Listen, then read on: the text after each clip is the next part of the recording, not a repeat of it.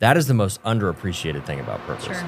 Is that purpose is your primary decision-making tool. The more you make it about yourself, the more unfulfilled you're going to be at the end of the day. There is no real selfless act, but you can be selfish to be selfless. And in that moment, he connected the mundane, the real work of what I had to get done to the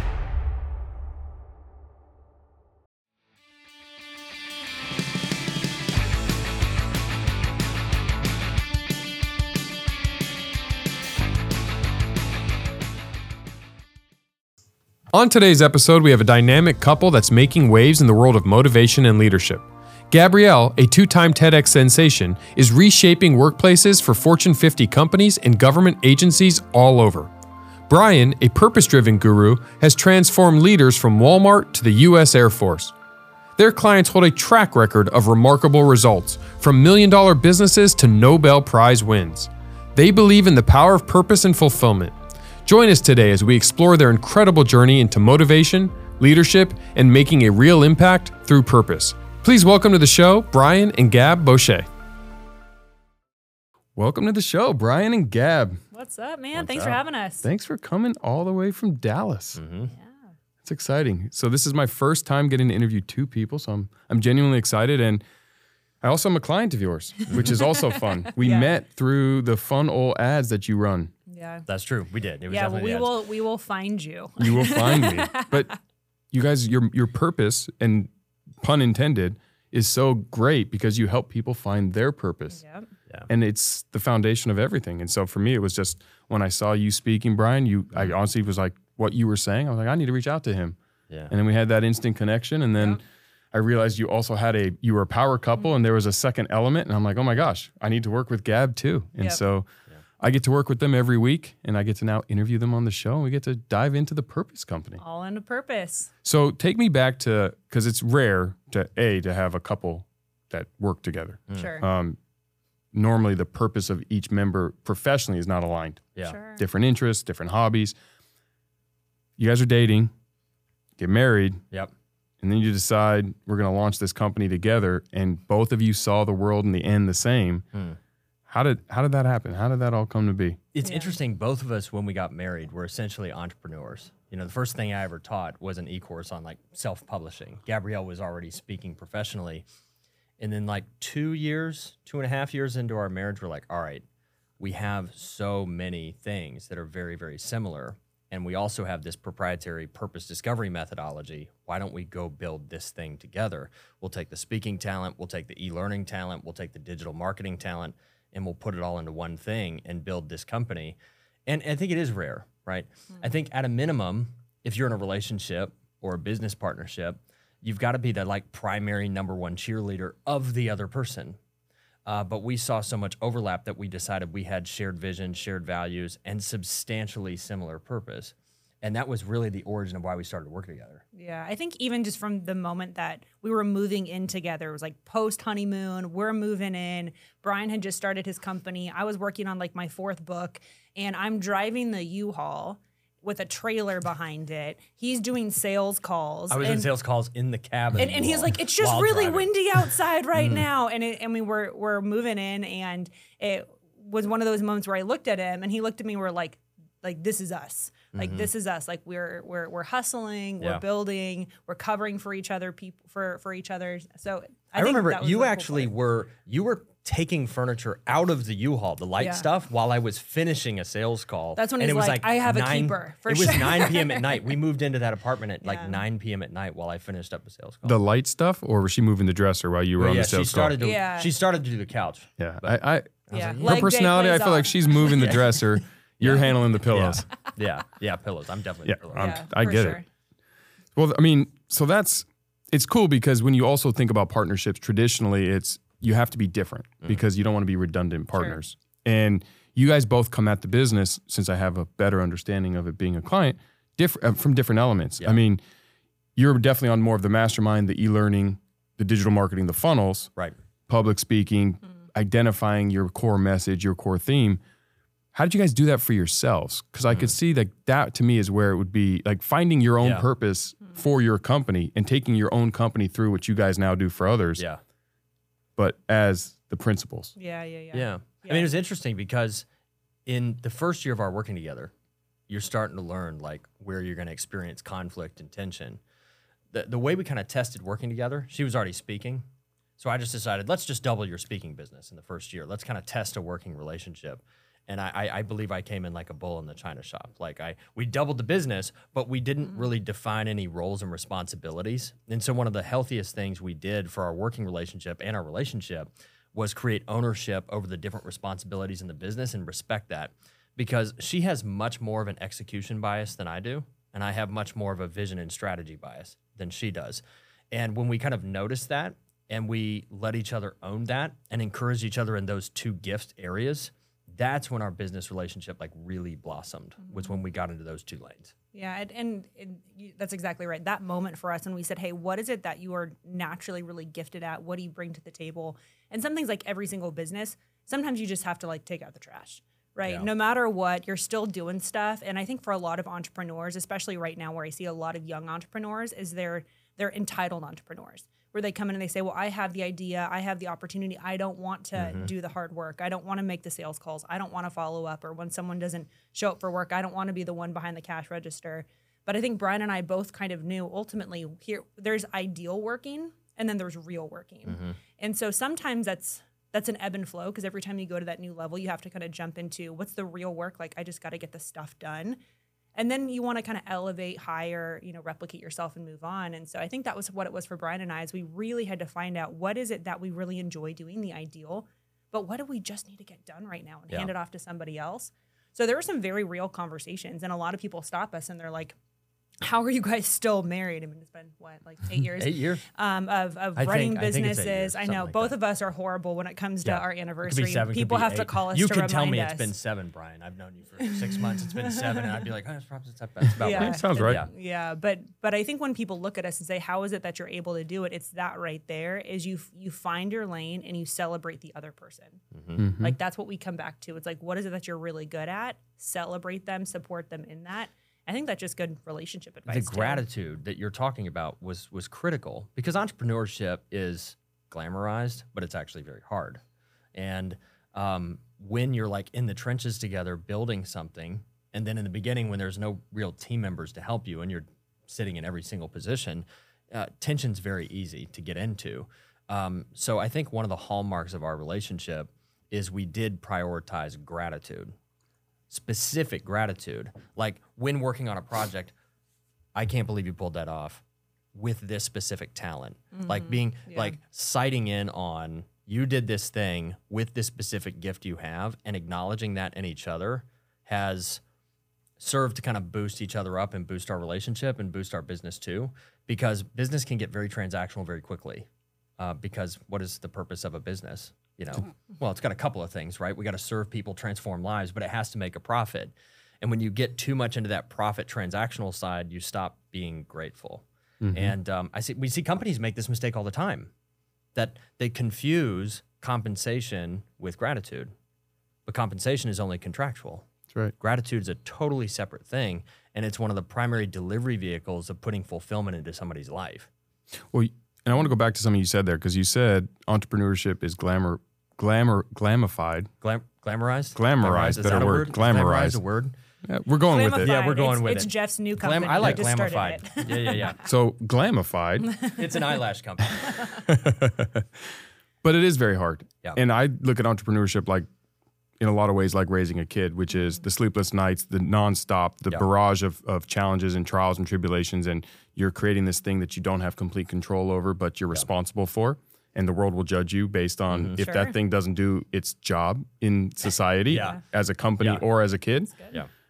And we send out holiday cards and people see the highlight reels of that and think, oh, your kid is so amazing and it must be perfect. And you never have sleepless nights. It's true with business and entrepreneurship, right? And I see a lot of entrepreneurs struggle because they come in thinking it's, to your point, it's this glorious thing. It's going to be easy. I can hire the people to do all the things I don't want to do because I'm the idea guy or girl. Right.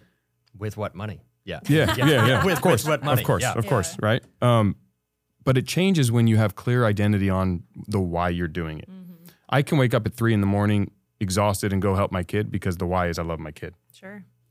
The business, if you don't treat it the same, that's where we fall off. And what I loved about, and I got asked internally too when I was like, yeah, I'm going to work with you guys. And my companies are at a level of success where you would think I already have that figured out or to the unknown, but you have to always continue to hone that and re-identify your new purpose. Because do you guys, and this is a long-winded way to ask you a question of, is it fair or is it right for purpose to consistently be evolving as you kind of climb that mountain? So if my purpose today is blank and I get pretty closer to that and I'm now living in that purpose, isn't it true that my purpose might evolve into something else and I need to continue to go back and re-identify it? The difference is in the application and who it serves. Because purpose is the best of what you have to help others, the best of your skills, the best of your wisdom, the best of your perspective that you took from your story. That's the operating definition of purpose for us. But where it changes is who you give it to, right? How you give it. What's the delivery vehicle? So the way that because this is a question that is asked often about purpose. Does purpose change? I think the better question is, what are we using our purpose for? Because if you place me working in, I don't know, a McDonald's, I could still determine what's the best that I have to offer here and give my best to my team members, to the leadership, to the customers that are walking up to the counter.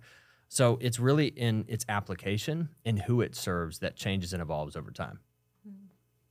Okay, so in that same vanity, would it make sense then that if you don't have clear identity of your purpose, you'll fulfill one of the cups thinking that is your purpose, get to the end and realize, hey, I'm not fulfilled. Sure. Yeah. Right? Because for me, it was originally money. Yeah. When I was broke and I wanted to be rich. Yeah. Since I was a little kid, I was like, I want to be rich. Yeah. Yep. And I accumulated some money.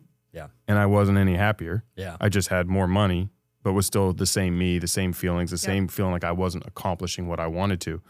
And then that's where I mean, so I evolved it to, okay, well, what's my next mission? Yeah. And maybe I'm misappropriately attributing mission and purpose the same. Sure. Because the way you identify purpose, and I'm going to butcher it, so I'm going to let you say it again. What was the definition? The best of what you have to help others. The best of what I have to help others is not how I've ever thought about purpose. It's like carrying around a toolkit. This is my purpose. It's in this. This is my purpose. It's in this toolkit. That's how I want you to think about it.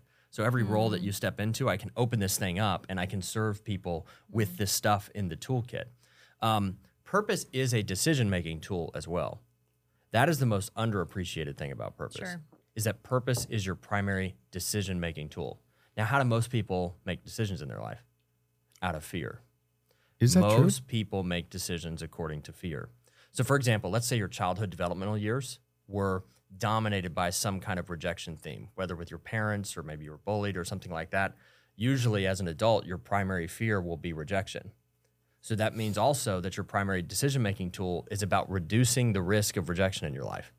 So when an opportunity comes up, new relationship comes into your life, you may actually avoid it out of your fear of rejection, but that relationship or opportunity may have been very good for you. Most people make decisions according to fear or essentially avoiding the thing they fear the most. I did not know that. But now I have to think about my life and all my choices. Yeah, you're welcome. Thank you. We're getting Thank deep. you. And I think also to put a different way, a lot of people make decisions are either running to something or running away from something. Yep. And so we see this with a lot of our corporate clients because a big reason people bring us in is they're like, hey, help our people find their purpose so that they stop quitting, so that they show up at work, so that they love what they're doing, so that way they're a good representation of us in the world. And so when you look at most people are making decisions, they're either running from a bad job, from a bad relationship, from maybe in your circumstance feeling like you didn't make enough money or having kind of that lack mindset to something else. And so once you start to identify in your own life, what is the thing that if you're in the middle of making a decision, am I running from something or am I running to something? Yeah. The healthier is to run to something. That means that there's a destination in front of you. And so that's the stronger version. And so for us, what we want to help people do is find out what's their purpose and how do you run to a platform that helps you use that purpose. Because very much to Brian's point, your purpose is like this toolkit that you take with you because it's the best of what you have to help others. It's basically how you solve problems for other people. Yep. For such a long time, and this is kind of why Brian and I got into it and wrote our book, The Purpose Factors, because so many people made purpose about you. What you like to do, what you're passionate about, what gets you going.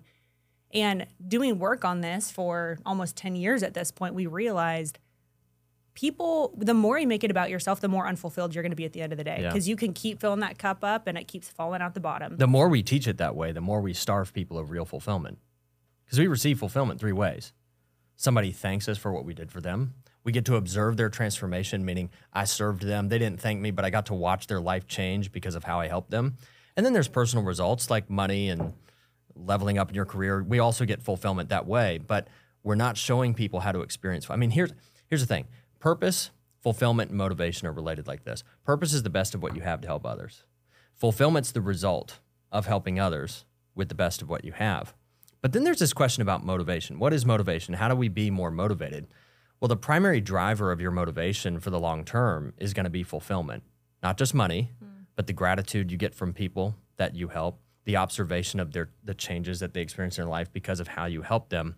Fulfillment is what feeds motivation over the long term. And why is that important? Because motivation is ultimately about asking the question or answering the question, is what I'm doing worth it? Mm-hmm. It's the fuel in the car. Right. But if it's not worth it, I'm not going to be motivated. And why is that important? Because anything that you want to achieve in your life is going to involve sacrifice. Well, you're not going to sacrifice for something that you've either consciously or subconsciously determined is not worth it. So purpose helps us determine the direction because we're answering an alignment question. This opportunity, this relationship, this business, it's aligned with the best of what I have to help other people. And the motivation is about answering the question, it's worth it. I know that it's worth it when I get the feedback loop of fulfillment. Lives are changing. Organizations are changing. Transformation is happening. Therefore, this pursuit is worth it. Hey there, it's your host, Jeff Fenster, and I have something very exciting to share with you today. You know, here on the Jeff Fenster Show, we're all about growth, both personally and professionally. Speaking of growth, have you ever heard of Everbowl? As the proud founder of Everbowl, I can tell you firsthand that we're on a mission to help everyone unevolve, to live actively and eat stuff that's been around forever. Imagine stepping back into a world where everything you eat is fresh, nourishing, and packed with nutrients. At Everbowl, we've got you covered with our wide range of superfood bowls. But it's not just about the food. It's about a community of like-minded individuals who are determined to embrace a vibrant, fulfilling lifestyle. Join us on this journey as we redefine what it means to be healthy and active. So if you're ready to unevolve and be the best version of yourself, head over to everbowl.com and check out our menu. Hey everybody, looking for great insights? Entrepreneur.com's podcast network is the place for you. Check out podcasts like Problem Solvers and Smart Passive Income for smart advice. Hear true stories on how success happens, financial updates on dirty money, deep dives with Behind the Review, and food trends on restaurant influencers. And don't miss my new show. It's all at entrepreneur.com/listen. Let's start our success journey today. Good. That was good.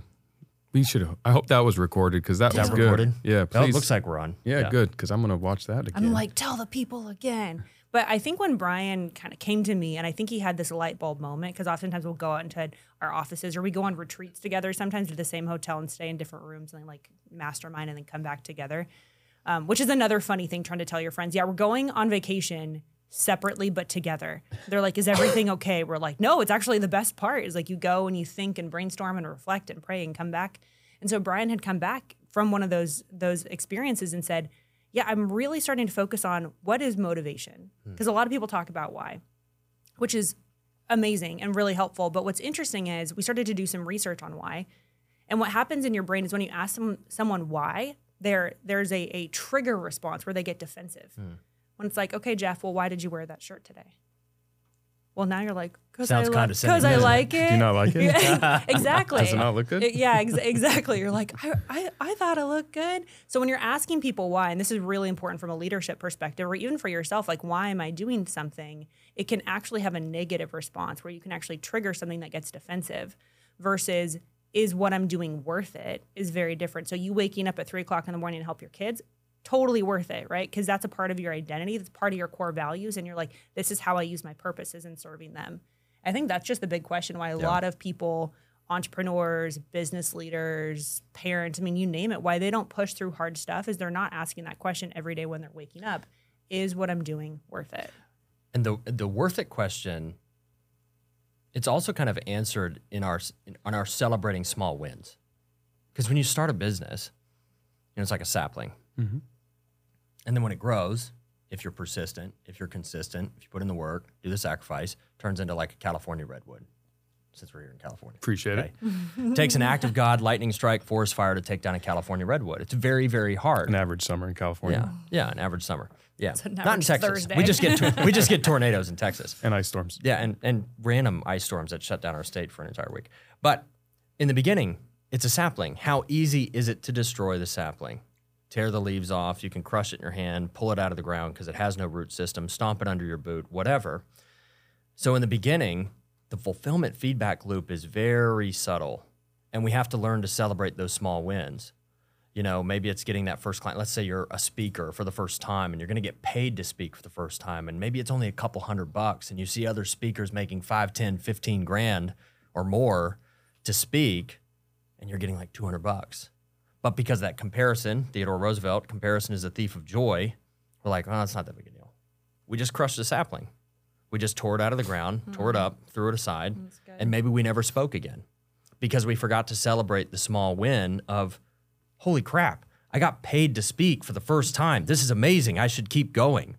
And we forget to feed that back into ourselves and celebrate those small wins because we keep looking at everybody else's kind of fake, overproduced, filtered big wins on social media, and so it makes ours feel insignificant. Yeah, I love that that's where you're going because I'm such a believer in micro goals and win stacking and Kaizen. I built my life on that in every element, and you articulate it much more elegantly. And I like that analogy of the sapling because it really is true. As we are going through, when we attach either a time constraint, I have to be here tomorrow. I need to be the number one. I need to speak at the number one event, a Tony Robbins event by next Thursday. Yeah. Well, maybe I'd get there if I didn't put that date on there. Sure. In your speaking example. Or I just want to get on stage and meet and impact 3 people. Yeah. Can I do that? Yeah. Maybe next time it's 4 people. And as that number grows, I'm assuming the money will come. Yeah, sure. Right? We don't chase money. Yeah. Money will attract it. Fulfillment has a pull effect on finances, but finances doesn't have a pull effect on fulfillment. Yeah, and a lot of entrepreneurs get stuck going on the wrong side of that teeter-totter. Yep. I was guilty of that early in my career, and it took mentorship and learning. But as we're going through that process, as we're identifying our purpose, the only part that I'm still not 100% clear on just on my own journey on it and what we're working towards and how you guys see it is purpose, defined how you're defining it, is to serve others. But as an organization, and the people that are all working inside that organization, can serving others be the company itself? Yeah, absolutely. Can the reason me doing sales for ADP when I worked for them? Yep. I mean, am I serving others by making ADP more money? No, but I'm serving ADP. I'm serving my coworkers and the clients of ADP. And the clients of ADP. Yeah. That's the we've helped a lot of those kind of big 4 accounting firm types, and they kind of, the managing partners will take you through the offices and past like the associate cube farms. Yeah, those still exist, right? Shared workspace. It's an open floor plan. No, it's just really loud. But you kind of walk through these offices, and the mistake that like partners make, because partners, right, at firms like that are client facing. So they go out, they close the deals, they get to see the impact of their work with those clients. And the mistake they always make is they never bring that impact back to share to the associates who are cranking out spreadsheets, presentations, reports that the partner is relying on to be successful in the client-facing meeting. And they're not making that purposeful connection. At the end of the day, it's essentially saying to yourself as a leader, what's the best that this person has to offer in the role they're in? And when I come back from something they helped me prepare for, am I giving them gratitude? And am I focusing that gratitude on the best of what they have?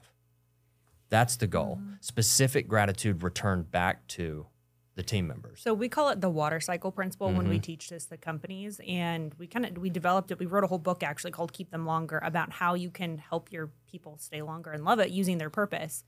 And what's kind of funny is we wrote it before COVID, and we like worked really hard on this book. We're like, this is amazing. We released it out, and everyone's like, well, we don't want to talk about how our people are quitting. Like you've been telling me for years your people are quitting. Like we don't want to talk about it. Then COVID happened, then post. Now everyone's like, help us retain their employees. We're like, now you want it. Yeah. But in this book, we developed this concept called the water cycle principle, which is essentially what Brian's saying, which is value passes throughout the company.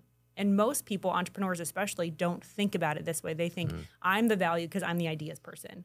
I'm the value because I'm the face. I'm the value because I'm the one creating the stuff. I'm the brand. But they don't realize that value can pass through just like appreciation, just like finances, through the company. And just like old school, if y'all remember what it was, 7th or 8th grade bioscience, where we actually learned the water cycle principle that all the water that's ever existed is on the planet right now. And it just passes through condensation and rain and all the other stuff that y'all get here in Southern California. Not snow. We get that in Texas. But it keeps passing through. And if you look at value in a company in that same way, is that value is constantly moving. We also should always talk about going downstream. Who are the people that you're impacting downstream? So working at something like ADP or, pick a giant company, I can go in and I can, when there are clients, say like, okay, talk to me about why you're fulfilled. Well, they can then say, well, I did this and this is the client that I helped. Or here's the other person on the team that I helped make their life easier. And I learned that principle really early on. And one of my first jobs out of college was I had like typical job in an office. They created an office for me. I thought I was like, had really made it, right? I was like, I got an office, right? This is like 2000, I don't know, 2009. Wasn't it a cleaning closet? Well, yeah, you kind of, I it was you're an pointing office. that out. It was an office. Windows were being installed Smelled like bleach. No, my coworkers felt so bad for me, or maybe they were just hazing me. Now I look at it, that they actually put a poster up with like those Hawaiian posters that look like a window. It was like out to the beach. But yes, it was a cleaning closet. Old school 90s motivation posters. Thank you for hang in there. So I remember walking into this office, and yes, it was a cleaning closet. And I remember my boss just stopping by my office, and is not what I thought I wanted to do. I was cold calling, which for a millennial is like purgatory. I was like, what did I do wrong? I did everything you said, and here I am doing cold calling. And I remember him just stopping by and saying, thanks so much for serving your clients, because you help all of us serve our clients. And in that moment, he connected the mundane, the real work of what I had to get done, to the ideal work of what we were doing as a company. And it takes a second. I mean, I know appreciation is a really big part of who you are and how it is that you work. And so most companies, most leaders don't take the 5-second moments to reconnect to the individual's purpose of how it is that they can actually help people with what they're doing every day. Because, I mean, as a leader, whatever you send out is coming back to you. Because if you view it as a cycle, I mean, most leaders view their organizations kind of like pyramids. Classic management, leader on top, and then this entire management organization. But it really is more like a cycle. So an owner adds value to leaders. Leaders add value to team members. Team members add value to customers. Customers add value back to the owner. So whatever you're sending out will eventually come back to you, whether that's good or bad. And for me, it's like I always think, if I look at things like a cycle, am I being a negative sign or a plus sign? Am I adding value to the person that works with me, or am I taking value away from them? Because if I only take work from them to contribute to my company's efforts, and I never give back to them gratitude, I might be making money, but potentially only for the short term, because I'm not building the long term through my gratitude. And ultimately, that leader or that team member will grow tired, and they'll stop serving customers in a transformative way. And ultimately, the enterprise starts to shrink over time, because I thought compensation was enough. But compensation by itself is just actually a negative. I'm just taking from my team members, not giving to them. It's fascinating, because everything you guys are you already are so clear on. And for everyone listening, where you are in your journey, you don't have to be an entrepreneur to understand the value of this. You could be a department head. You could be a manager. You could be an entry-level position, because as you grow and navigate, these lessons are how you will elevate inside of your organization. Because I talk a lot about entrepreneurship, but I don't think you have to start a company to be an entrepreneur. It's the way you approach your job. Yeah. And if you're entrepreneurially minded, then you are doing the things that you need to be doing. And not everyone should start their own company and be that front person. Yeah. Not everyone should not start their own company and be that front person. Like it's like a baseball team. Yeah. What position do you play? Someone's a starting pitcher, but we still need a catcher, first base, second base. And to your point of fulfillment and gratitude and thinking about it properly, the best teams is when you all work towards the same common goal. I struggle or have struggled with understanding that whole cycle you're talking about at times. As a leader, as someone who has always been client-facing, has always been on the forefront, you lose track of that at some points. And like all things, in all relationships, there's times where, you know, in my book, it's about deposits and withdrawals. Yeah. And sometimes you make too many withdrawals and you realize, oh my God, I'm about to go broke here. Yeah. I need to stop spending. Yeah. I need to stop taking. What can I give? And then sometimes you give too much and you're like, I need to go out for a night. Yeah. You know, I've been just saving money. Like let's go splurge. Let's go do it. And so it's so amazing how you guys have clearly put this program together. And what I think is so important and what I'm hoping to achieve for you guys because of the value you've given me is everybody needs to go through a program like this and work with a company like the Purpose Company, because you need to identify your purpose so you can be not only fulfilled emotionally, spiritually, and financially, but also have that roadmap. If you don't know where you're going and what you're working towards, how do you know if you're making any progress? Yeah. Clear. I mean, I'm big on core values and I'm big on setting goals. And goals can only be set if you really understand how they fit towards that purpose. And it's been great for me because I'm changing my focus, and it's gone over the last few years away from just dollars and cents. I know that doesn't do anything. Yeah. I don't chase money. I don't care about the money. I'd rather lead with value and do other things now, because I think, to your point, I'm best served to help everyone else figure out, and that's the purpose of the show, the success formula. Yeah. I believe success is truly formulaic. Sure. And I think you guys are successful because you have a clear formula and you are clearly following it and helping others understand what that formula is. And purpose is such a critical component of it. And is there other definitions that you find people use for purpose, but they are the same? I mean, classic definition of purpose is like reason for being. Sometimes purpose gets confused with why. Sometimes purpose gets confused with passion. That's a really interesting one, right? Passion, we love this. The second dictionary definition for passion, Oxford Dictionary, I think, is barely controllable emotion. So when you hear people talking about, I'm passionate about such and such, or I'm passionate about this, therefore I'm going to go do this, they're essentially saying, I have this barely controllable emotion towards this thing. That's probably what I'm supposed to do with my life. But what if they suck at it? Not just like... Or what if it's not good for them? Right. Or what if it's not good for other people? And I know we're talking about entrepreneurship, but this is Or the what case. if it's just a hobby interest? Exactly. And so a lot of people are like, oh, I'm passionate about, and fill in the blank. And usually the way that we here in America talk about passion is very much a preference.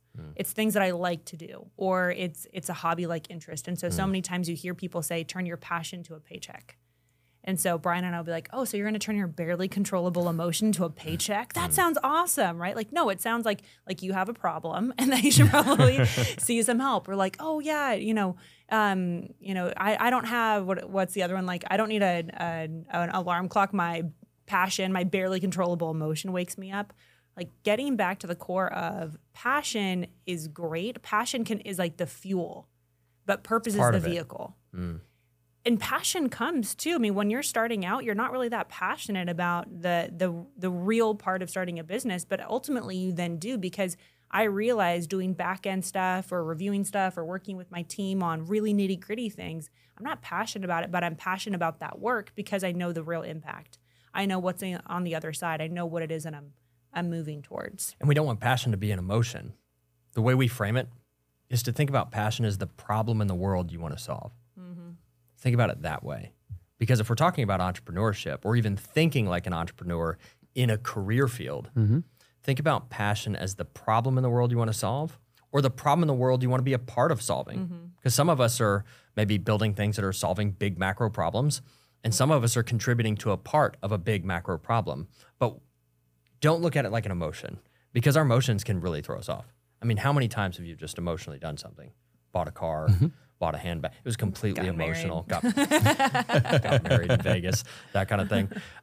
We don't want passion to be our North Star, but it is part of it. It's part of the equation, but it's not the whole equation.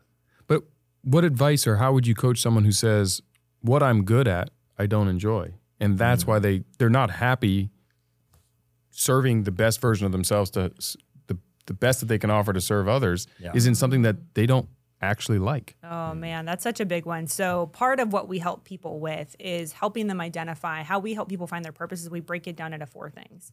So we have a formula for it, and so it really protects against that. So the first thing that we find out is what we call natural advantage. What's the thing you're naturally good at? How do you naturally solve problems for people? So there's a whole assessment. But say, like for you, you're a builder. That means you like coming in, building stuff, and then kind of moving on to the next thing. Well, if you don't know that you're a builder, you're going to be in a position maybe like a teacher, which a lot of people come to me and they say, oh, I'm a teacher, because it sounds really good, right? Like, I love teaching people. Well, but if you're really a builder and you're in a position where you're a teacher, you're going to be unfulfilled because you're like, I don't want to stick around to make sure that they learned it. I want to move on to the next thing and find that fulfillment. So that's step number 1. Step number 2 is very much to your point, what we call acquired skills. Those are the skills that you develop through education or experience. So if you're an eye surgeon, or whether you are an accountant, or whether you're a politician, you have specific skills that you now have that you get to choose how you want to deploy them. This is the coolest thing about the economy that we're in. And we talk so much in our company about cousin industries. So say you have, and you're so good at this in your own career, I'm really good at this one thing. What are the skills I've learned that I can pivot and go to another industry? A lot of times people say, I don't like what it is that I do, but they're really saying, I don't like my job. I don't like my boss. I don't like my industry. And so how do you take those skills and then pivot to another industry? The other 2 are what we call pull passion, like Brian was saying, the problem in the world you want to solve. You can take those skills, those ninja skills that you have, that you developed through education, experience, years on the job. And when you're pursuing something that you're passionate about and that's aligned with your purpose, really cool stuff happens. And the final one, and that's the one that Brian's like, the B stack, because everyone just ends up crying, is origin story. He's like, I've seen more men cry around Brian than anyone that I know. But that's why we sat him over there. But that's true. Yeah. I know he's got this fairy dust. But origin story is so powerful because it's the moment that most impacted your life. It's how you make decisions. It's those influential components that you realize, wow, I have been running from something because I had maybe a rejection in my life, or maybe I had a trauma in my life, or maybe I had this betrayal that I can't seem to get over. And people say it's like 15 years of therapy in like 30 minutes or something. I mean, he's kind of like the guru on it. But it's not all of these things in a silo. I think that's the big challenge when people try to find their purpose, is they think it's just one thing. But that's why we came up with a formula. We're like, there are all these elements of stuff that you can do for others, problems that you want to solve in the world, where you've come from, where you're going. And when you combine those 4 things together, like that light bulb goes off and people are like, that's what I'm here for. So once we've gone through that process, we've identified what we believe is that purpose. What happens if that's not financially fulfilling enough? It doesn't make us enough in the paycheck side. I mean, we choose the concept of bridge income because sometimes while you're building the next big thing that is in alignment with your purpose, that does bring you fulfillment, and maybe the finances aren't going to come immediately, you're going to have some kind of bridge income to bridge that gap. So for example, let's say somebody wants to open a consulting practice. Well, if you know anything about closing B2B consulting deals, the speed to close takes time. I mean, I've had consulting deals close in a week. I've had consulting deals take 18 months to close. So there's not fast speed to close. But what that person can do is actually take on maybe 3 to 5 one-on-one coaching clients, because the speed to close on that could be 1 phone call. And they may not enjoy the one-on-one coaching environment, but it may be a good way for them to not only test their ideas, their research and theory that they would apply in B2B consulting, but it's a way for them to make money quickly. And then once the coaching deals are over, they can move on to the B2B consulting once the pipeline's warmed up. I mean, it's interesting because in the beginning of entrepreneurship, what's business problem number 1? Starting the business. Starting the business, and then the first thing we have to attack is monetization. But we can't always stay there, because then after that, we have to make ourselves more known, because we need more leads to come into the thing that we've figured out how to monetize. But that is business problem number 1. Because sometimes the idea that you have is not going to monetize immediately. I mean, I think if you have a software idea, you're going to lose a lot of money for a long time. The build time. And, you know, I've actually seen, I worked with somebody who's now kind of a venture capitalist, and he sold his first company for $240 million when he was 29 years old. And the way he backed into that, it was a software. It was sold to a big tech firm. The way that he worked into that is he actually started as a consultant. And then the consulting revealed the opportunity. but there was monetization from the consulting, which allowed him to fund the software build that he ultimately sold. So it's about getting creative. It's more like a chess game. It's not an overnight. It's not a one move. I've got this idea. It's going to monetize immediately. Sometimes we have to work ourselves there creatively, but that pursuit is worth it. And that short-term sacrifice of doing something that you don't totally love doing, maybe it's because it's the delivery vehicle. It's kind of interesting, right? We talk about skills. I'm really good at something, but I don't like it. I mean, unpacking something like that is actually very important. It may not be the skill you don't like. It may be who you're working for. It may be who you're serving with that skill set. It may be that you've never actually felt gratitude before, and it's just about money, and nobody's ever shown you that you can actually work for something beyond just money. So teaching people to creatively get to the monetization part is actually something we really enjoy. As an entrepreneur, I know how meaningful it is to invest in the people and causes that are close to me. And on GoFundMe, it's easy, safe, and powerful to do just that.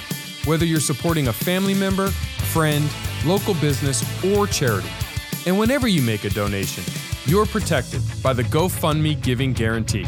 Visit GoFundMe.com today to help make a positive difference in your community.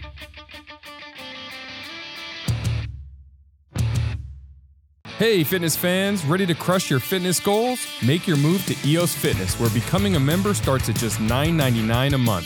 Gyms are open 24/7 and packed with the latest gym equipment to keep your workouts fresh. What are you waiting for? Give them a call, drop by, or hit up jefffenster.com/EOS to join. EOS Fitness, better gym, better price. Now, let's get after those goals.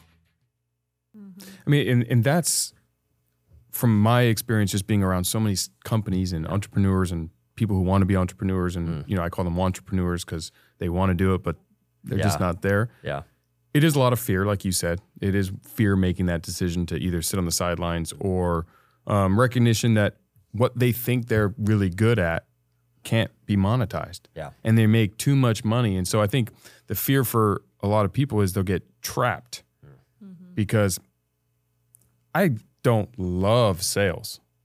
I'm pretty good at it. And at ADP, I was really good at it. Yeah. And I felt myself trapped for a minute where it's like, if I stay here, and that's why I quit. So I did the opposite of what I think a lot of people would have done in that situation. I quit a 6-figure job, making too much money, working 3 days a week, golfing, and having the greatest life-work balance ever. Yeah. Because I didn't want to be doing that forever. Yeah. And I knew that I was so good at it that if I stayed, I was going to be there forever. Yeah. Now, I figured out I could sell other things, and I didn't like the transactional sale. I liked the relationship-based selling, and I was doing transactional-based selling. Sell you something, never see you again. Yeah. And for me, that was where I developed my relationship capital mindset of no, lifelong. Yeah. But how do we help everybody get to that? Because if you're an accountant or a controller at a big company, you're probably pretty good at math. You're probably pretty good at spreadsheets and understanding how all the P&Ls work and AP and AR and all those fundamentals. One of my best friends is an accountant. He's not like, woo, math, accountant, let's go. Saturday, come over, let's play with spreadsheets. Yeah. Only Eric in the control room does that. He's not there. But how would you help them when their purpose in their mind, and I think that's actually what I keep coming back to, is I think we have the wrong definition of purpose. If everyone used your definition of purpose, and you guys should actually write to Oxford Dictionary and help them reshape that definition. Oh, man, what a win if we could get an Oxford. When we get that. Oh, that's right. That should be our new goal. Yes, a new definition of purpose. Because I think the definition of purpose, I don't know what it is in the dictionary. So I'm reason for being. Reason for being, Usually that's kind of the average definition. Reason for being? It's really inspiring. Yeah. So my reason for being, like that seems so grand that any fundamental profession that you want to, I'm a lawyer because that's my reason for being. I just don't see that. Yep. I mean, maybe doctor because you're helping others, but how does a salesperson say, hey, my reason for being is to sell you something? Yep. That's interesting because I've worked with former NFL players or NFL players that have gotten cut or only got a little bit of time in the NFL, so they didn't really get to monetize it all that well. The money, so they got cut. Well, the NFL stands for not for long. Yeah. I've never heard that before. I like that one. And what's interesting is they'll tell me in the aftermath, my purpose was to be a football player. Yeah. Your purpose isn't a job. It's not a role. It's a collection of things that you have to give to others. Because if you make your purpose about a certain job, what if you get fired? What if you get cut? What if you're a surgeon and you get in a woodworking accident? So does that mean you don't have a purpose the rest of your life? Or if you decide to stay home with your kids. I mean, that's a big part of it. Yep. Or your job is eliminated because, and again, I think it in this era, we attach our purpose to our job so much versus how it is that we serve others. So when you remove your purpose from the platform of the position and say, this is what I'm using right now to serve other people, I think it frees you up to enjoy it that much more. Because every time I look at anything, I'm looking at how do I solve problems? Because really the economy is all about solving problems. The barista is solving a problem. The president is solving a problem. Accountants, real estate agents, everyone is solving a problem for other people. So if you look at how do I uniquely solve problems, so for example, we have a lot of real estate agents that are in our program, and so they'll come in and they're like, okay, great, I don't really love the sale, right? Because one of the natural advantage questions that we ask is kind of that component of, do you like the transaction piece of it? If you do, you're what we call a recruiter. If you're not, there's a couple other options. So how do you sell is one of them. But it's also too, what kind of problems are you solving for them? Is the problem that you're solving that they, moved to Southern California because they just got a divorce and they're wanting to start over? Well, now you're using your origin story to then create a soft landing place and creating a sense of peace for someone because you never experienced peace. Or if you're an accountant, maybe you're not super jazzed about hanging out in Excel all the time. Like, hey, I totally get that. But if you see as an accountant, you're a teacher, and what really gets you excited is teaching other people why these numbers are really important. Teaching other people on your team, mentoring other people on your team. So you're like, hey, this itself isn't that fun, but if I can teach other people what it is I'm doing, maybe I'll create a program for it. Maybe I'll go in and I'll teach on stage. Maybe I'll be a professor. So if what you're doing has a reason for why it is that's fulfilling for you, you're running to something, it creates so much more motivation to do the thing itself rather than just getting frustrated that it's not 100% purpose 100% of the time. I look at it this way. Look for the transformation beyond the transaction. Go deeper than the transaction. Ooh, good. So what is the Excel spreadsheet about? Okay, we don't like Excel spreadsheets, but they do serve a purpose beyond that. We have a mentor in our life that every time we share a goal with him, he immediately asks us to what end? Yeah. So because usually he's taking us beyond the transactional part of it. So you're saying like goal would be, okay, I want to make $100 million or whatever. Somebody throws out a goal like that. And then his question will be, to what end? So look for the transformation beyond the transaction. What will that enable you to do? Will that enable you to serve someone, transform somebody's life? It's real estate. Real estate's very interesting. Yeah. What if somebody is moving to a location because they just got out of a tough marriage, went through a divorce, and it's not about the house. It's not about the 6% commission. It's this person landing in a place so they can heal. See, that's the transformation beyond the transaction. And if you kind of tune your brain to that, because most people don't think that way. The world has taught us, do this set of things. Even if you're an entrepreneur, make this set of money. Hopefully it's a lot. But what if we started to tune our focus on the transformation? What's beyond that transactional part? And then start to focus on just observing people. I mean, have you ever just kind of watched people that you've helped before? Sure. Watch their life change, watch their career change, watch them make more money. I call them fulfillment hangovers. I'm like, I can't handle one more person texting me, calling me, emailing me. Of course, I'm kidding. Like, you changed my life. I'm gonna send you an email every day now. Like, do it. It's a crazy experience. Yeah, Brian. All of them Brian can handle it. Yeah, I don't want tears. I know, that's true. He's definitely it. But when you make that connection and you see, because I did this thing, and usually one of the most fulfilling days that we've had, it's when you solved a really hard problem. The most fulfilling days, that's one of my favorite questions. And if I ever just kind of sat down with any of your listeners and you're like, help me find my purpose. Well, one of the first things I'd say is, tell me about your most fulfilling day at work. Who were you helping? What problem did you solve? Why was it difficult? How did you come up with a solution? And how were you recognized for solving that problem? Really important. Once they do that, a lot of times I'll just I did this on my keynote yesterday that I just did with these young leaders. And I broke it all down and I said, here are the core elements that must be in place for you to find fulfillment at work. They just looked at me like, oh, it's that simple? I'm like, it's that simple. It's a formula. Once you figure out what was that most fulfilled day, you can replicate it every single day if you really want to. What you're saying is so accurate, because and I'm going to put myself in a lot of listeners' position, but when I was younger, in my early 20s, and I was given similar advice from my mentor, and it was like helping others, yada, yada, yada, yada, yada, yada. And I said, no, I'm broke. It's money, money, money, money, money, money, money. And to this day, the number one favorite thing I get or do is when somebody who I have impacted in some way sends me a note, and I make $0 from it. And they say, I got this from something you did, and look, and I get to see their wins. And I go home just alive. Absolutely. And when I started Everbowl, and I'd come home, when I work in the store, in the restaurant, serving customers acai bowls and hanging out with them was my best days. Yep. Yeah. And I lived and died with Yelp reviews, because when somebody had a negative one, I didn't care that they were never coming back and I wasn't going to get their $8. Yeah. I cared because they were genuinely upset. Yeah. And I would sit there and respond to every single one. And so fast forward now, and that's kind of why my purpose has shifted. One of the reasons for the show is to help other people, because it's actually the only one that makes you feel good later. More money in the bank account just doesn't do it. Yep. And so it's hard when you don't have money, because we live in America. It's a capitalistic society. We have to solve that problem. We are a consumer-driven economy. We buy stuff. We all want stuff. We all see everyone else driving fancy cars or taking pictures by them, flying in private jets or taking pictures by them, and doing all this stuff. And we all see the highlight reels. And so we always feel, like you said, comparison. We're comparing ourselves, saying, I want, I want, I want. But the fulfillment doesn't happen from the financial side. Yeah. And so I challenge everyone to really focus on this, regardless of where your economic position is because I've lived it, and I'm an example of it, and a client. And I'm saying, like, from personal experience, and a lot of the most successful people that I'm proud to call my friends, financially successful, some of them are not successful humans because they're not happy. Yeah. There are a ton of unhappy millionaires and billionaires. There are a ton of very happy low income, middle income families because they're living in their purpose. Yeah. And so it is so critical that we get to the point where if we think money is that target, fine, make that money.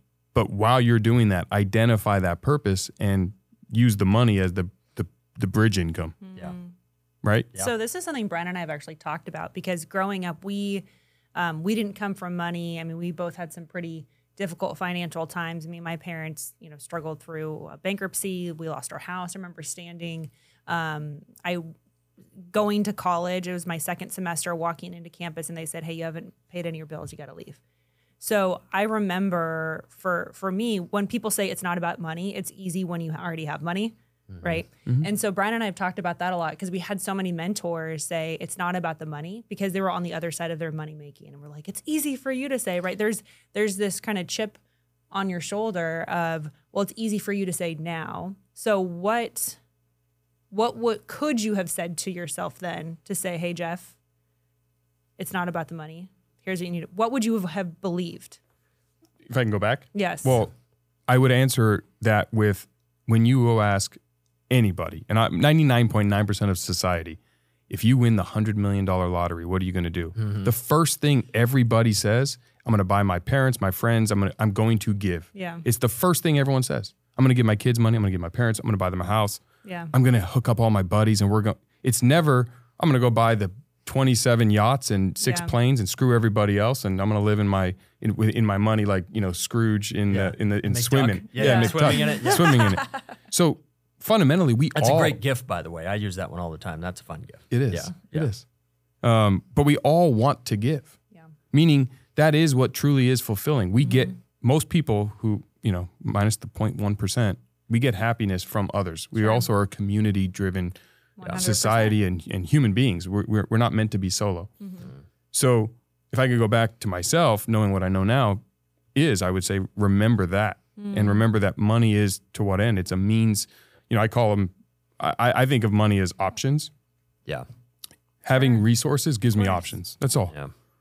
But it doesn't give me happiness. Sure. It might make finding my happiness a little easier, because not having money is difficult. And one of the worst days in my adulthood was when I had to borrow money from my father-in-law so I could pay my own mortgage.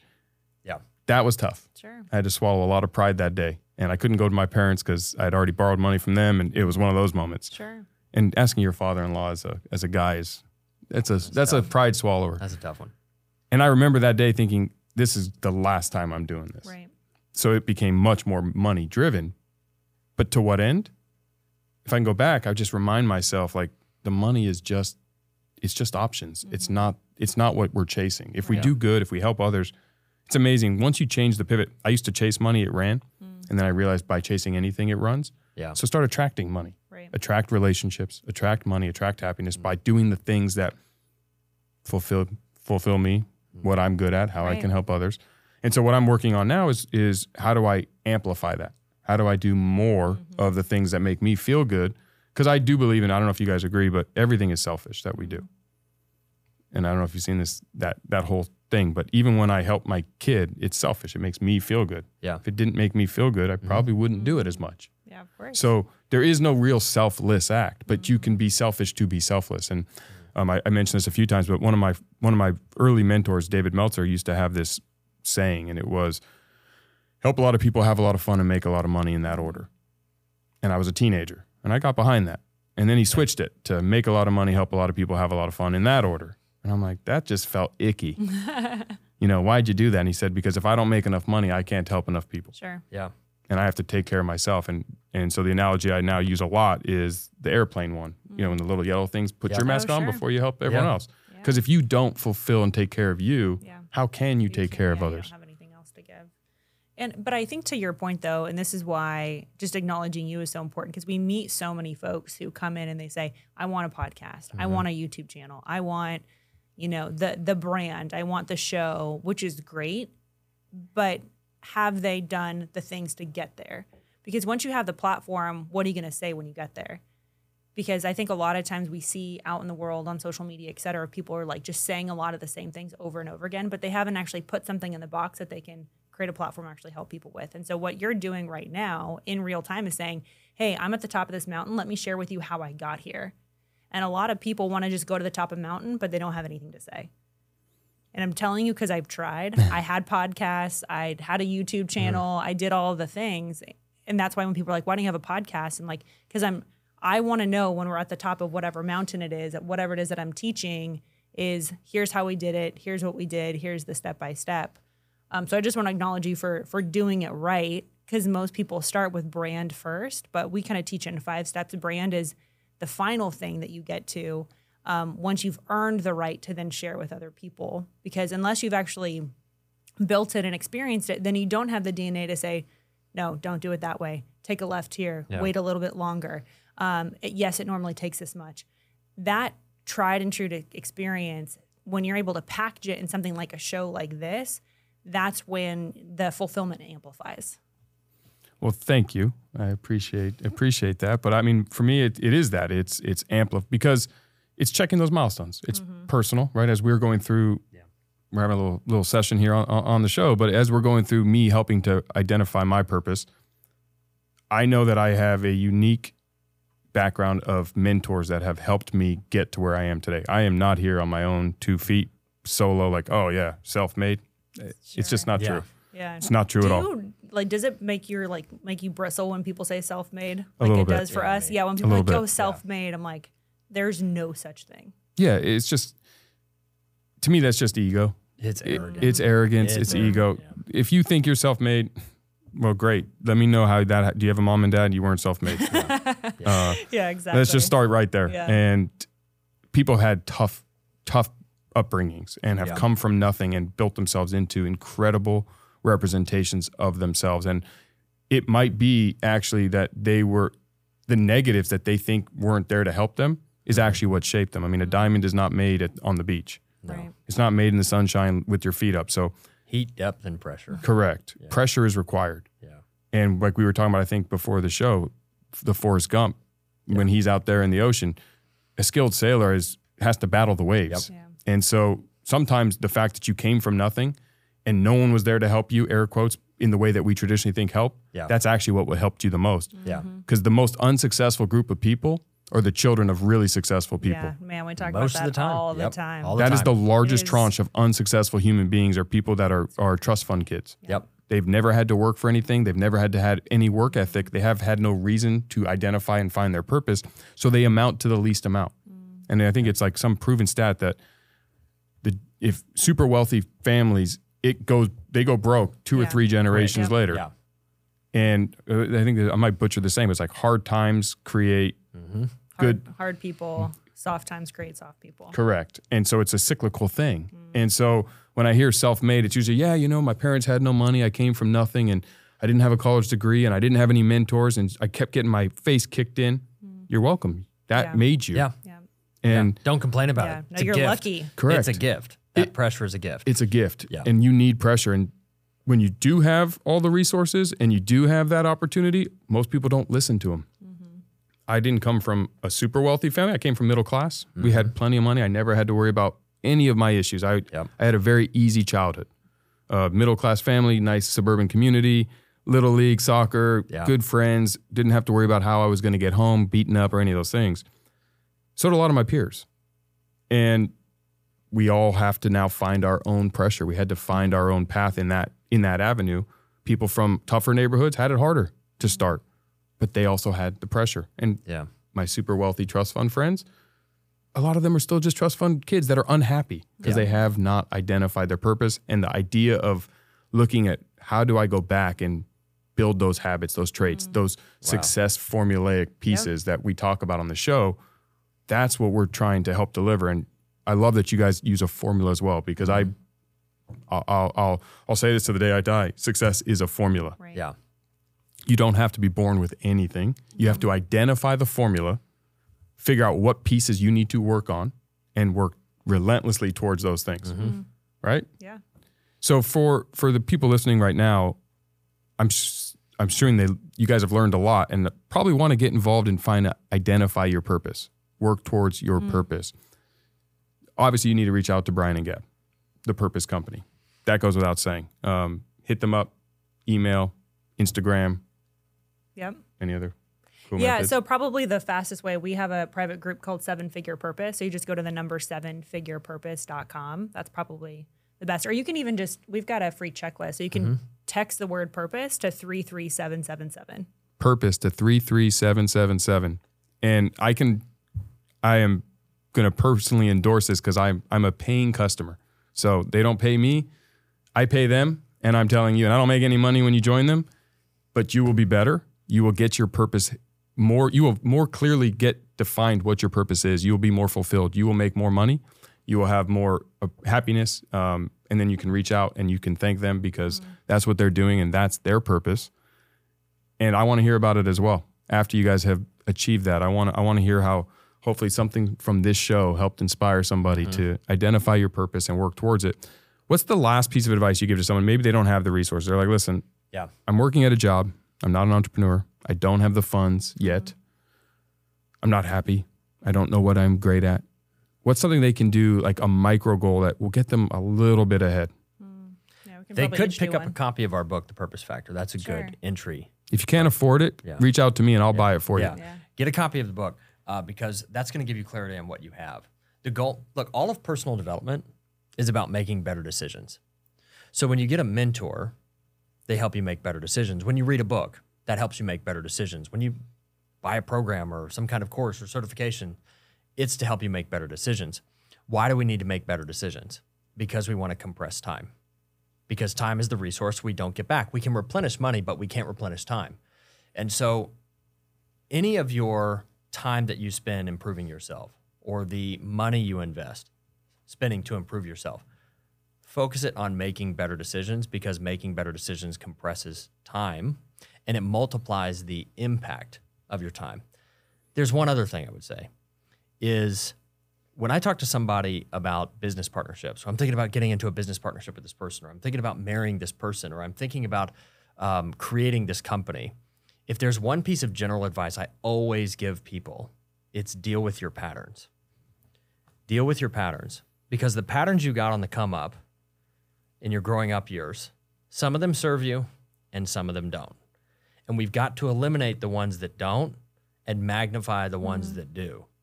And so if you're just starting out, focus your spend, focus your time on making better decisions in a certain direction that's aligned with your purpose, and also deal with the patterns that hold you back.